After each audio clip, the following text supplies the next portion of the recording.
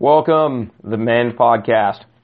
I love doing this thing. I can just sit here and drink coffee, and I can talk so much faster than I can type, and you guys can listen more efficiently than you can read. So, loving the podcast thing. Make sure to tell your friends, and if they don't do the Podbean app or can't figure out how to listen to a podcast, teach them. There's so much to be learned.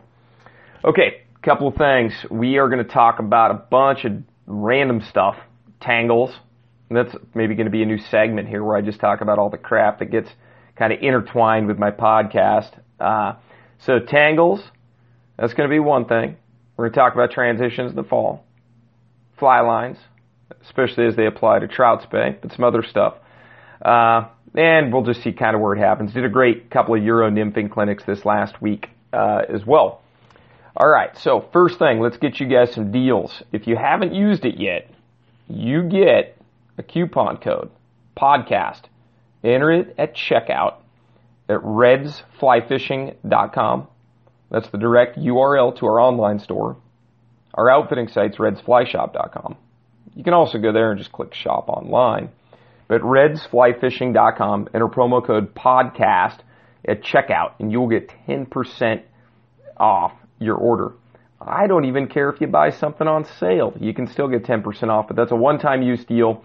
Thanks for listening.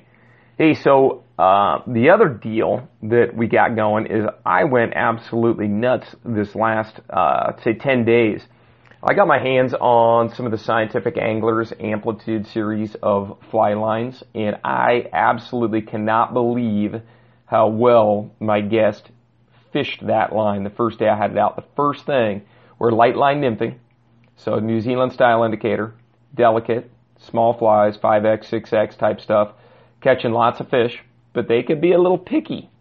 And one of the hardest things for anglers to do is actually feed line delicately enough as that indicator goes downstream to keep that drift going without disrupting it. But that super slick coating, that STS coating on that it was the Amplitude Smooth Infinity specifically that we were fishing, and I was like, man, we're just flat catching more fish because we can feed line delicately. That line is super slick. Anyway, did a little research, tried out a few of their other lines.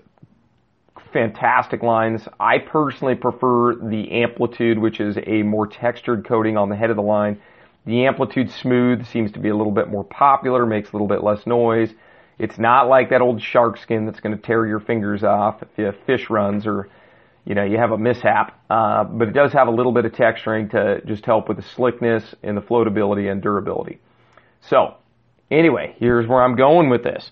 If you buy a high-end rod, we want at Reds to help not only make best use of that investment, but we also have a little knowledge on matching lines to rods. So, purchase high-end rod. That could be a Winston, Loomis, Berkheimer, Hardy, some of the Douglas stuff. Any rod over $500, I think it is. And you enter the promo code SA-LINE. It stands for Scientific Anglers Line. Just SA-LINE is that coupon code. We'll throw in a free line up to $100 value with that rod. It excludes certain brands, but any of those ones I named, go get your rod or your reel. I think actually it will work for reels too. You buy one of those expensive reels, buy a $500 reel. Same thing will work. Put an SA-LINE.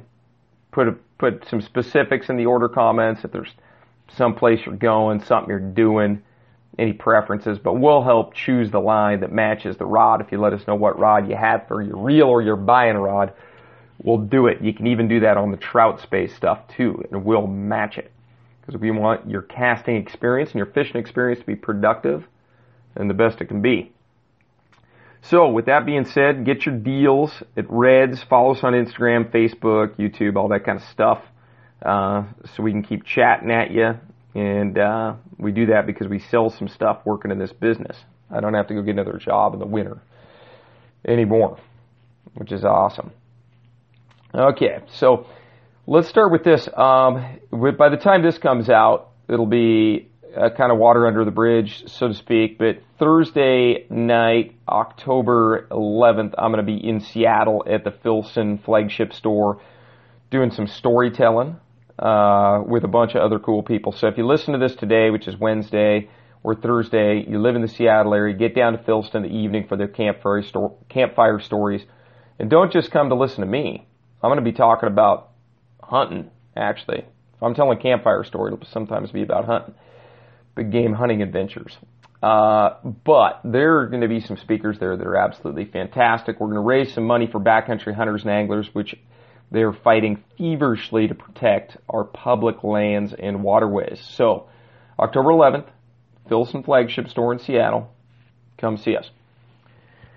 Anyway, let's start with my Euro nymphing clinics this last weekend, and I'll jump around a little bit and talk about kind of stuff I learned and as it relates to you guys, but there's going to be several topics. So I did the Euro nymphing clinic, and I did 2 of these on, I guess it was Sunday. Yeah, 2 of them on Sunday. And the morning clinic had some great folks show up, well outfitted. 2 of the guy and the gal had specific rods for Euro nymphing, which makes such an enormous difference when you have a 10 to 10.5 foot rod. I personally like a 10 because I might use it for some other stuff as well. But really well outfitted, good students, really just looking to enhance their ability on public water. And then another fella, he was just grinding through it with a 9 foot 5 weight, which can work fine, not quite as fishy. I really want to see people get the right gear because I think it's a worthy investment for that discipline. If you're just learning how to streamer fish or something like that, I wouldn't say you need to go out and buy a specific rod. But for the Euro game, if you really want to unlock its true potential, getting the right tool for the job is important. It'd be like playing golf and teeing off with a putter, or vice versa, trying to putt with an iron or a driver. Anyway, so they were geared up. We went out, hit the river, and the morning fishing was just really slow. It was one of those days where even Euro nymphing, we were having trouble catching fish, and I fished some and managed to hook a handful of fish, but the bites were just so subtle and so light, and those fish were pretty well lockjawed, so it was pretty tough to get that reinforcement of a lot of bites in the class. Which was the first class I haven't had a good bite on my Euro nymphing clinics, which is probably good. A little suffering there in the beginning makes the bite and the reward a little bit sweeter in the end. If you just show up and all of a sudden you're kicking butt, where do you go from there, I suppose.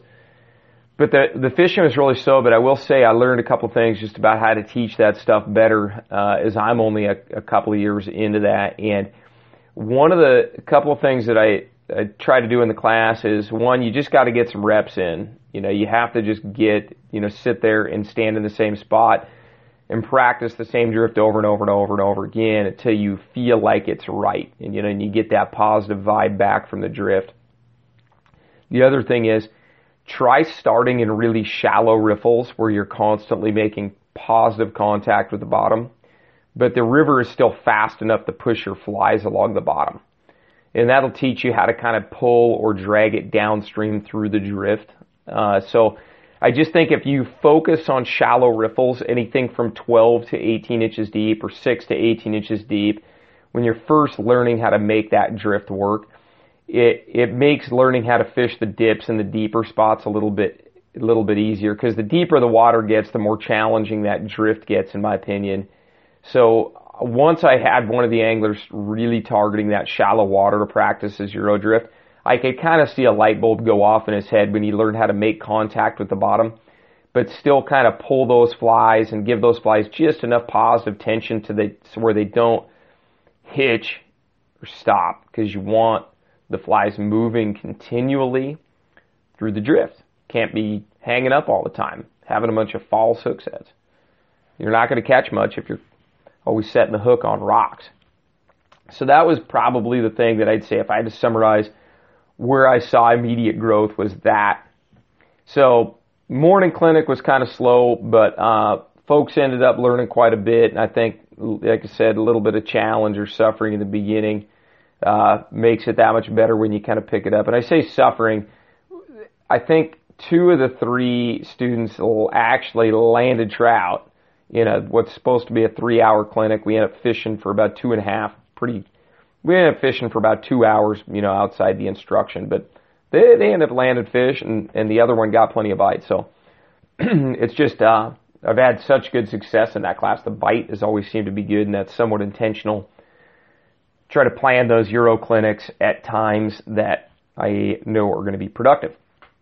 So did that whole thing. That was fun, and swapped out and grabbed 3 more anglers for the afternoon portion. The morning portion, we used the truck to access different parts of our home water, the Yakima, which, you know, whether you're fishing here or fishing some other river I've never even heard of, learning to truck fish, and if you're going to be fishing that river again, really identifying places that you like that aren't super easy to get to, but you can get to them easily enough that you can park, hit it, get back to the rig, and then possibly use the rig to relocate to another kind of fishy spot. So I think if somebody's regularly fishing an area, having 5 or 6 of those spots is important, even if you got to forego some fishing to just scout some days, or if it's bad fishing one day, just use it to identify, you know, where you can park, hike down, hit it, get it, you know, get back in the vehicle, move to the next spot. And getting one of those rod racks, if you don't have an SUV or something where you can put the rods inside, getting one of those rod racks that goes on your hood is a smart move.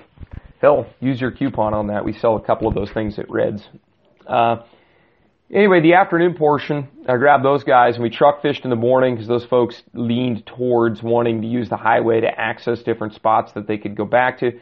The afternoon guys were like, hell, let's use the boat and kind of use it as a treat. If I book 3 people in the clinic, a lot of times, whether I'm doing that class or one of the other guys, is we use the boat so that we can just quickly access other parts of the river and be maybe pickier about where we stop and do our teaching.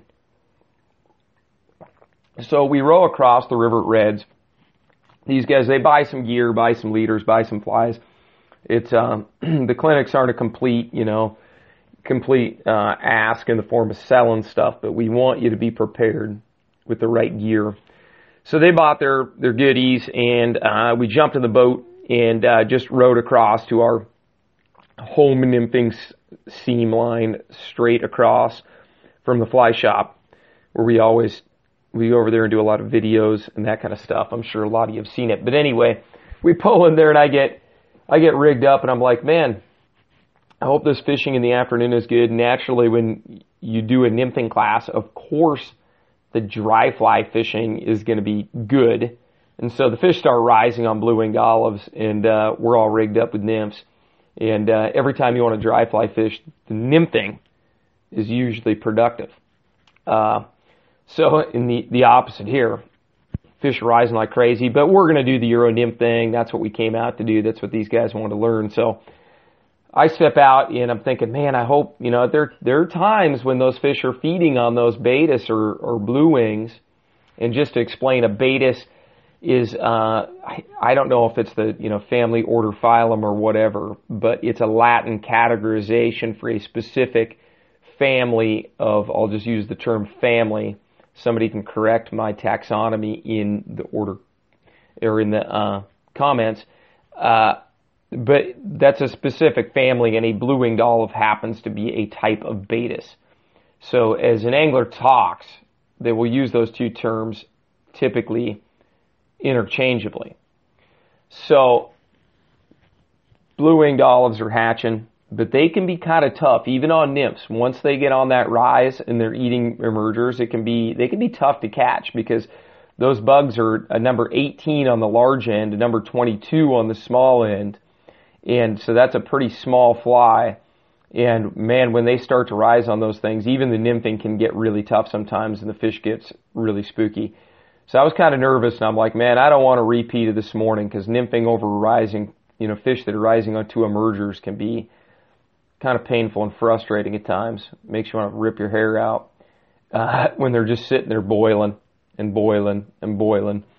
And they won't eat anything but the most perfectly and delicately presented emerger. So I step out, and I've told the class, frankly, if you want to improve, and I get to fish enough, I'm not, you know, this isn't a self-serving, you know, move here. Although sometimes I feel like it is. But I said, honestly, you got to watch me fish a little bit and just study what it actually looks like when a dude that's done it is doing some fishing. I mean, it would be like trying to learn how to ski and having never watched somebody ski before, properly. Or you've watched some crappy skiers and you don't really know what to do, or any other discipline for that matter. So anyway, I step out, and first 5 minutes I told him, I said, just watch what happens. I'm going to go in real time. This is what it'll look like once you get in a groove. And I get a fish on my third drift, which is a presentation. So I was like, sweet, that's a lot better this morning, man, because this morning was brutal. But it's also really distracting too, because it makes it look like it's going to be easy. And so I tell the guys that, I'm like, hey, just so you know, this is not going to be easy. It's not going to look like that when you guys get out in here and you're doing this, so continue to pay attention. So I think I wanted to get more drifts. I stood in the same spot. And I think I got maybe one more fish and one more on or something like that. Anyway, at that point, I'm like, okay, let's hurry up. Let's get these guys going. So I split the guys up. I had Jason, Ron, and Ryan, and I split the guys up in different spots on the seam. And by the time I get the guys in, Ryan's, he's already got a fish on. Literally his first cast with the Euro setup gets fish on. And not to say he wouldn't have got a fish on with an indicator, even a damn dry fly at that point, but it was pretty cool for him to get that immediate reinforcement and get to feel that take, the energy of that fish directly connected to him through a tight line is pretty dang exciting and addictive. So we stepped out, and the afternoon class was 100%, 180-degree turnaround from that morning class, and that transition for those fish feeding on that particular hatch or that particular bite window when the water temperature warmed to a favorable degree was an enormous turn from the morning class. Whereas the morning class, we barely got fish. We fished hard. In this afternoon class, we just step in the river and first cast or two, we've got them on. So complete turnaround. I will say that, again, I'm going to sound like I'm beating the same old drum trying to sell you some stuff, but if it's something you're going to get into, get the right rod. I had one angler with a 10-foot 5 weight, and he simply did not have, the success that the anglers with the right rods did, or softer rods. The how you cast, just a simple 2-fly setup, where you've got a couple of tungsten beads. There's not a lot of weight on there, and you've got essentially no fly line out the rod tip. Having a super soft tip on that rod just to make those casts, it's way more fun to pitch those little tiny flies in just some mono leader when you have like a 10-foot 2 weight, for instance. It's a very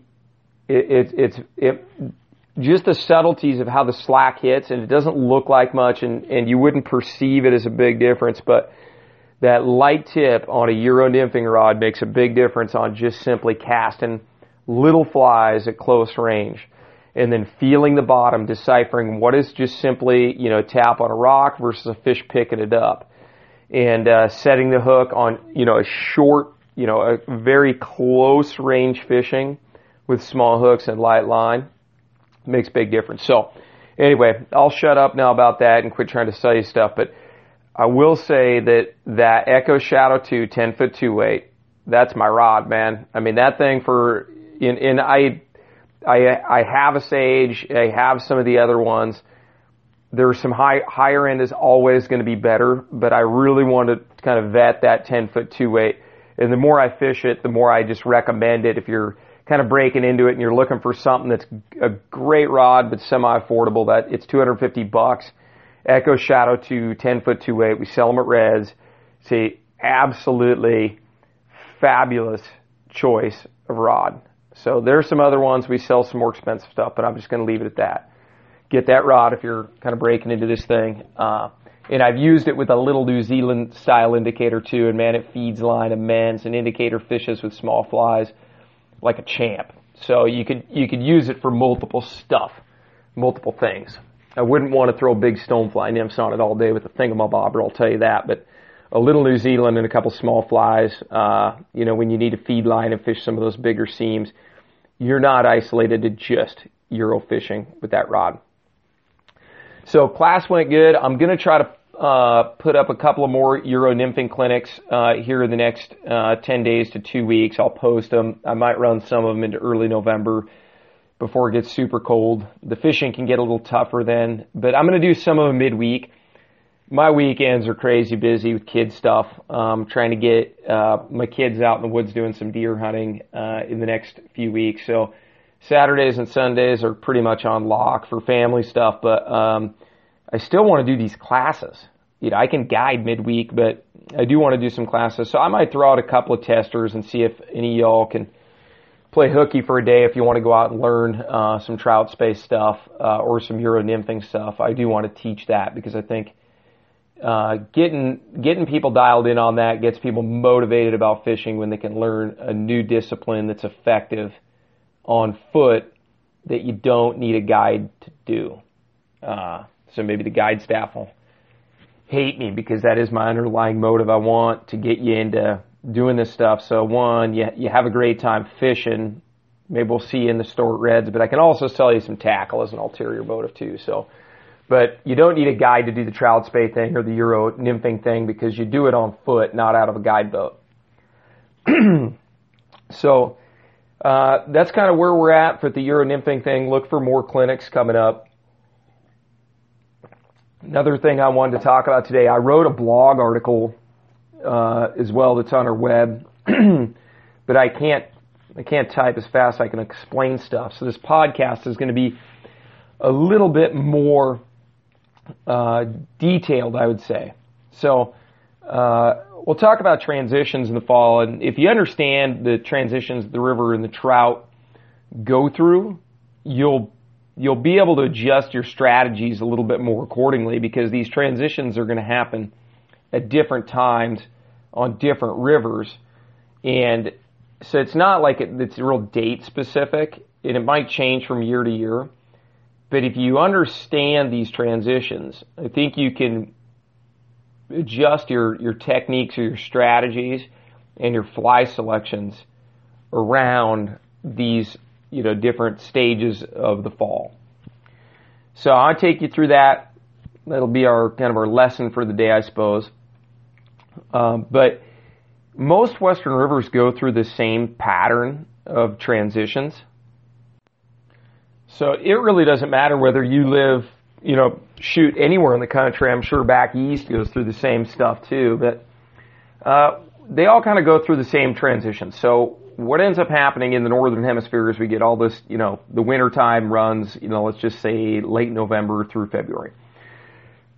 In the spring, we're going to have these, I love the word tumultuous. Feel like I'm,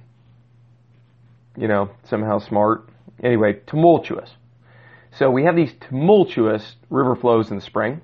Some days they go up a little bit with, active snowmelt or spring rain over snow, a little bit muddy, a little bit turbid. Flows go up and down and all around. So the spring can be a little bit unpredictable. And in the spring, we have, sometimes the river will be too muddy to fish. Sometimes it'll be just a little bit off color, which can be very good fishing. But what it does is it makes, there's a plethora of food available under the surface when we get those ups and downs. We have an influx of worms from the riverbank. We also have various larvae, like cranefly larvae and different grubs that come out of the sod or the soil along the river's edge in the spring.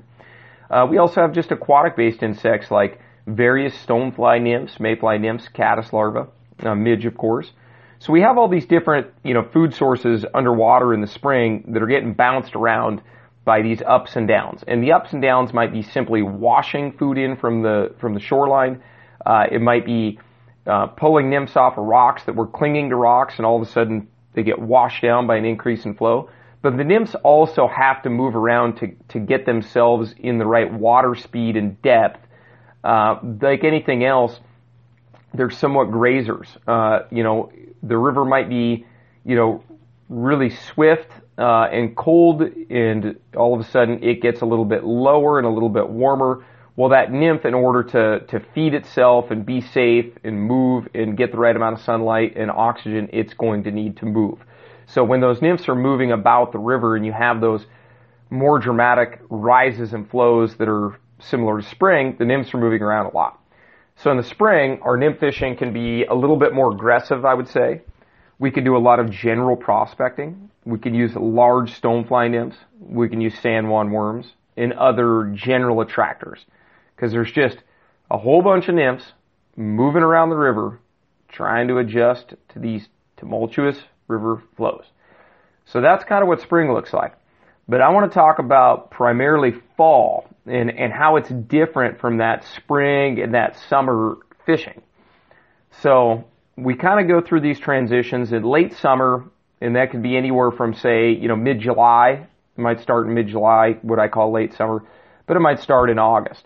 But what's happened here is that the peak flow for the summer, peak flow on most rivers happens sometime, peak sustained flow. Let's just say peak flow that's good and fishable. It's going to happen sometime in June on most rivers. And it'll be kind of high and cool, but fishable. The kind where it's a nice hot sunny day, but you get in the water and it's shockingly cold. That's usually peak flow.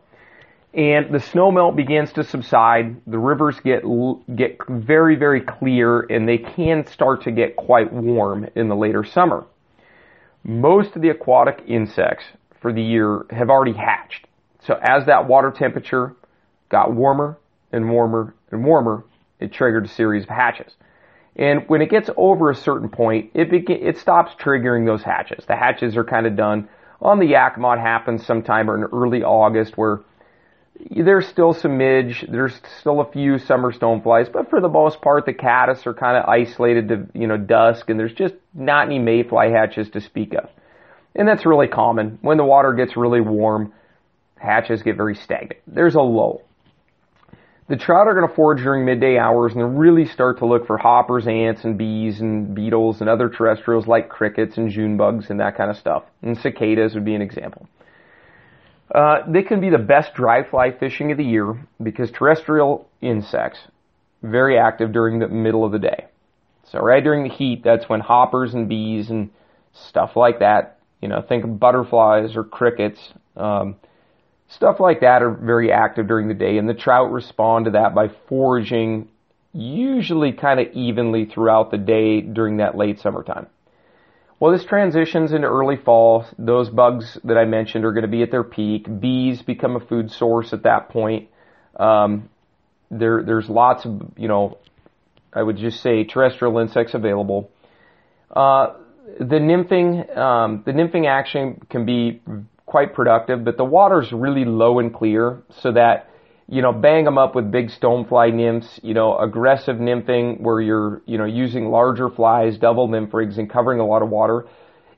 I'll say in less pressured rivers that can still be productive, but the river's going to be low, clear, and a bit spooky.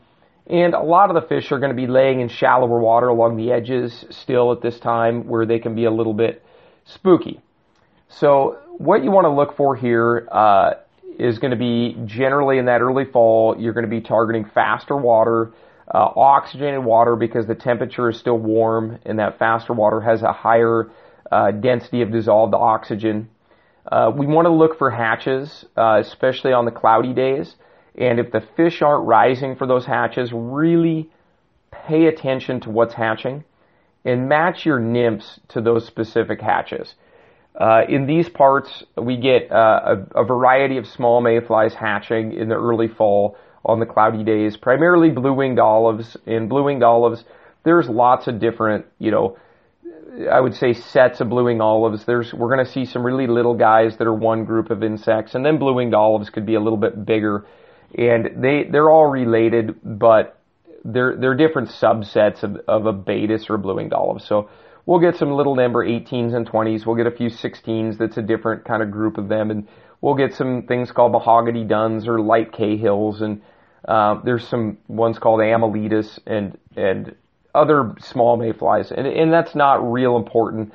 But you should see the size and the specific color and really try to match your nymphs or your soft hackles specifically to those if you're going to be nymph fishing, if you're not able to find them on dry flies. Fishing one fly can be extremely effective in the early fall and fall during those hatches. It's much a less confusing message to the trout. So an unweighted nymph with a small piece of split shot and like a New Zealand style strike indicator can be very good. But in the early fall, look for those hatches on the cloudy days. If they're not responding to the dry flies, match your nymph to that specific mayfly hatch.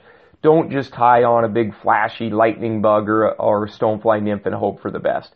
Really begin to take an entomological approach to your fly selection.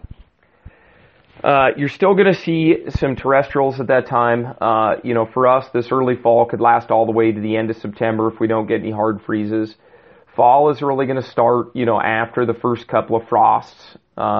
Most of the flying bugs or the terrestrials are going to be frozen at that point. They're not going to see any more hoppers. That's not going to be a significant food source. But more importantly, true fall fishing, the fish have really begun to move away from the shorelines and the shallow slots along the edges into the deeper troughs. And they're beginning to become isolated and grouped up. The nighttime temperatures are going to be cooler. That's going to push the fish out of the shallow water. And we really want to begin to think about quiet nymphing, really taking a somewhat more stealthy approach to our nymph fishing. This could be, transitioning to the use of yarn indicators, which when mended and moving around in the water are much quieter. I believe for wade fishermen, there's a huge advantage to the New Zealand style indicators. If you haven't investigated that, go to our web store and just search for New Zealand in the search bar, and you'll see, there's some wool that you could buy and build your own little indicators. The kit is a really great way to go. The guides that you'll see will often still use a bobber. Don't model your own wade fishing after what the guides do. I've said this before, but the guides might float 5 to 10 miles in a day. They can spook all the fish they want. But when you're standing in a spot, you'd kind of like to make, most effective use of it. The New Zealand deal is it's going to detect strikes, much lighter, softer strikes, more of them. It's not as noisy when casted, recasted, or mended. So, and that's what I guide with in the fall is exclusively the New Zealand style system, either by tying in the wool with an overhand, half hitch, or building an actual adjustable indicator. So, be thinking about quiet nymphing. Lighter tippets, flies in that 14 to 20 range are going to be your primary, tackle choice.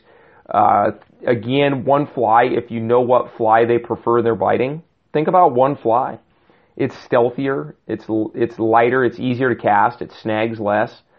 I won't push the Euro nymphing thing too hard. I think that's something you should consider, but you could catch lots or more fish on an indicator on bigger rivers at times. I think Euro-style nymph fishing is a discipline that you should definitely check out, but don't feel like you got to do that. In a lot of the bigger pools in the fall, indicators are an advantage. So Euro fishing isn't always an advantage. Consider the midge is one thing that I wrote in the blog article that kind of parallels this podcast, if you want to review. The midge is really critical. It's a very important food source because when those fish pick out a certain midge that's abundant in the water column, they eat a lot of them. So if they tend to find or they're eating a lot of the number 18 black zebra midge, man, and you fish that, those fish trust it, and they're eating them by the dozen. So that doesn't sound like a bad plan to me. But you're going to focus a little bit more on pools and the heads of the pools in the fall, where that riffle or that color change is really dramatic into an obvious spot. Begin to target much more obvious water instead of just freely prospecting all sorts of different, areas within the river. What happens in the late fall? The late fall is going to be the fish are moving back into more what are called their winter water, where they take that thermal refuge. They need that refuge for when we have dramatic cold snaps and they can get down deeper. There's a certain level in a river where they get springs and interflow coming out of the sides of the river. There's lots of interflow and springs, and I'll just use this example. If you've ever been swimming in a river as a kid, heck, even an adult, I still swim in rivers. It's damn fun. But you've ever been swimming or wading in deeper areas of the river, and then all of a sudden you just feel a patch of water that is much, much colder than all of the surrounding water. And you can tell when you're wet wading too, but you generally have to get in deeper. You got to be in deeper than just, knee, thigh, or waist deep. You'll feel that dramatic cold, and it's not just the deep water. It's actual water coming through interflow through springs. And that's part of why floodplain preservation and ecological preservation of our floodplains is really critical, because when you feel that cold water, that's water that got into the ground when it was very cold during the snow melt or the spring. And how we kind of sustain or manage that water on those open floodplains in the spring is really critical for the survival of trout, because during the summer, that's the cold water. During the winter, that's the warm water. And that water is really critical to those fish having some year-round refuge for, either a lack of oxygen or temperatures that are colder than what trout can reasonably sustain and still grow, more importantly. So they're gonna slink down into a little bit deeper water. They at least need access to that refuge so that if there's an overnight cold snap where it gets down in the single digits or teens, they can take cover back in those deeper buckets and get in a comfortable spot down there. So fish begin to pot up in the fall. They're still going to be in the heads, creeping up into the riffles. They can still be in that shallow, fast water, but they're probably going to be immediately adjacent to deeper buckets. So look for deeper spots, places that they have refuge, and fish right on the heads and fringes of those spots in the later fall. What happens too, pay attention to this. The hatches are really going to be isolated the afternoon. So you're going to prospect with nymphs. Again, hatch-oriented nymphs, Baetis nymphs, small, very natural mayfly nymphs, probably less of the lightning bug, more of the Baetis nymphs, more of the zebra midge, more of a real naturally colored pheasant tail. We sell one at Red's called an Anato May, as an anatomically correct mayfly nymph. It's got a black bead. Super real looking, very, very productive. So those types of patterns are going to be much more productive in the late fall when you're prospecting. Just think natural stuff, because you're going to show the fly to the fish numerous times if you're wade fishing. And that's what this is about. I'm really trying to help you do it yourselfers. If you're doing guide trips, the guide will take care of it. Don't worry about that. You can just shut this off and listen to Joe Rogan or something like that. But if you're wanting to catch more fish on your own, think about those very natural patterns. The other thing that's going to happen, you're going to love this one, is when these hatches begin to get short and isolated and really don't provide the significant food source that they did earlier in the fall, what will happen is these fish, their bodies are still craving growth and protein before winter sets in. So they have this metabolism they've got to feed. They're going to begin to chase bait fish very regularly and more consistently. So right now it's October 10th. The trout, spey, or small streamer fishing game is just not quite ready to kick off yet, because our hatches are so good and those fish know they could just sit there and eat Baetis and midge and get fat. But in the next 10 days to 2 weeks, that food source dries up and they're going to transition into looking somewhere else, and they're going to begin to take advantage of these opportunistic happenings of a bait fish swimming right through their zone, and they're just going to nab that thing. So small streamers, little guys, in my opinion, just would have had more success on, and sink tips, and I really much prefer to use this trout spey strategy because it's super peaceful and I can catch a whole bunch of fish. And it ain't about casting far. That is a curse. When you learn to cast to the other side of the river, that is a damn curse. So short cast. You wouldn't just go take your single-handed fly rod and just start casting as freaking far as you possibly can across the river and hoping to catch a fish. No, that'd be ridiculous. So why do you do it with your two-handed rod? Well, I guess the answer is because you can and it's fun. But think about short casts. It's not about casting far. It's about efficiency and enjoying yourself and a lack of false casts. Bad stuff happens when you false cast too much. So think about the trout spey thing. And you're going to use sink tips in that kind of medium fast sinking range. You don't need to throw anything that sinks at 8 inches per second. Anything that sinks in that 3 or 4 inches per second is probably the most common sink rate that I utilize. And I use a lot of Versa leaders as well. They're sinking poly leader. We sell ones made by Airflow called a poly leader. And if you just go for the fast sinking rather than the super fast or extra super fast, I love their idiot-proof naming system. So go for the fast sinking. Go for the fast sinking one. It's an Airflow poly leader.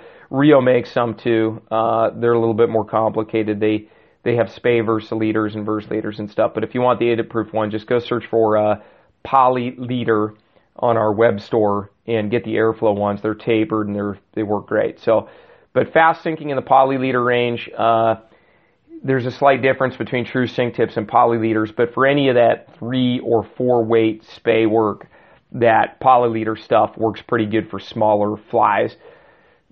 I've done a bunch of podcasts and videos and stuff explaining this, but that poly leader is a little bit skinnier. It doesn't turn over big flies as good, but it slices through the water, is a little bit stealthier. So if you can use those for your small flies and they cast good, they're damn effective from a fishing standpoint. So you're going to transition to the trout spay thing. For us, it's going to be later October through Thanksgiving, and then we're a little bit touch and go with the weather from Thanksgiving on. But that should pretty well outline, how you should look at your strategies. If you really go back, and you can reference that blog article, it's not quite as detailed oriented, but just go to redsflyshop.com/blog and you could see it there and reference that blog article just as far as a general layout. But I think that's critical that you have kind of an understanding of these transitions and what they do to your tackle selection throughout this later half of the season, and how the fish are also going to change where they hold within the river. And I think the closures that I'll kind of leave with is if you're doing the trout spay thing, get set up with the right rod. We have a bunch of them. We sell a ton of trout spay rods at Reds. In that high end range, that IMX Pro short spay from Loomis is fantastic. I'd say it's not a cheap rod. You can go check it out for yourself. But that IMX Pro trout spay and the 3-weight, and then that Winston Boron 3 micro spay is fantastic. And the other one, the Berkheimer 4114, is great too. But anything in that 3 or 4 weight range that you get, the reason I mention those higher end ones is if you do that same promo code I mentioned, SA Line, will get you the line as a throw-in that I am fishing on these rods, and that is the brand new Scientific Angler Spey Light Skagit Intermediate. I'm going to do a whole podcast on this damn line because I'm telling you, it gets them. So if you listen to the end here, consider this your bonus. But I'll throw that line in with that promo code SA Line on any trout spay rod over $500. And that line, it's a micro Skagit head, so it's got a 14-foot head, real short, easy to cast, turns over flies. It's integrated, so you got no junctions, no mono, but it sinks intermediate rate and it slows that streamer swing down for trout in cold water at a small bug. And I'm telling you, that line is a get 'em thing. It hooks fish. It's not the only line you should ever own for trout spay. There's a lot of reasons to have some other lines, and I'm going to do another trout spay line buyer's guide. But if you're looking for this fall, this winter, to get into trout spay and have good success, get that line. Scientific Anglers Spey Light Integrated Skagit Intermediate. It's a long-ass name. Just go to our web store, redsflyfishing.com, type in Spey Light. It's S-P-E-Y, Light, L-I-T-E, and you'll see several options come up. But it is the integrated line, meaning it's one piece, sinks at intermediate rate. Throw an Airflow poly leader on the end of that thing, throw it on your 3 or 4 weight rod, and you are going to be rocking some fish. So anyway, that promo code is SA Line. Buy any of those aforementioned rods or any rod over $500, excluding a couple of brands. We'll get it to you. Anyway, thanks a ton for listening. That's my conclusion for this podcast, and we will catch you on the flip side. Good luck out there. I will see you on the river.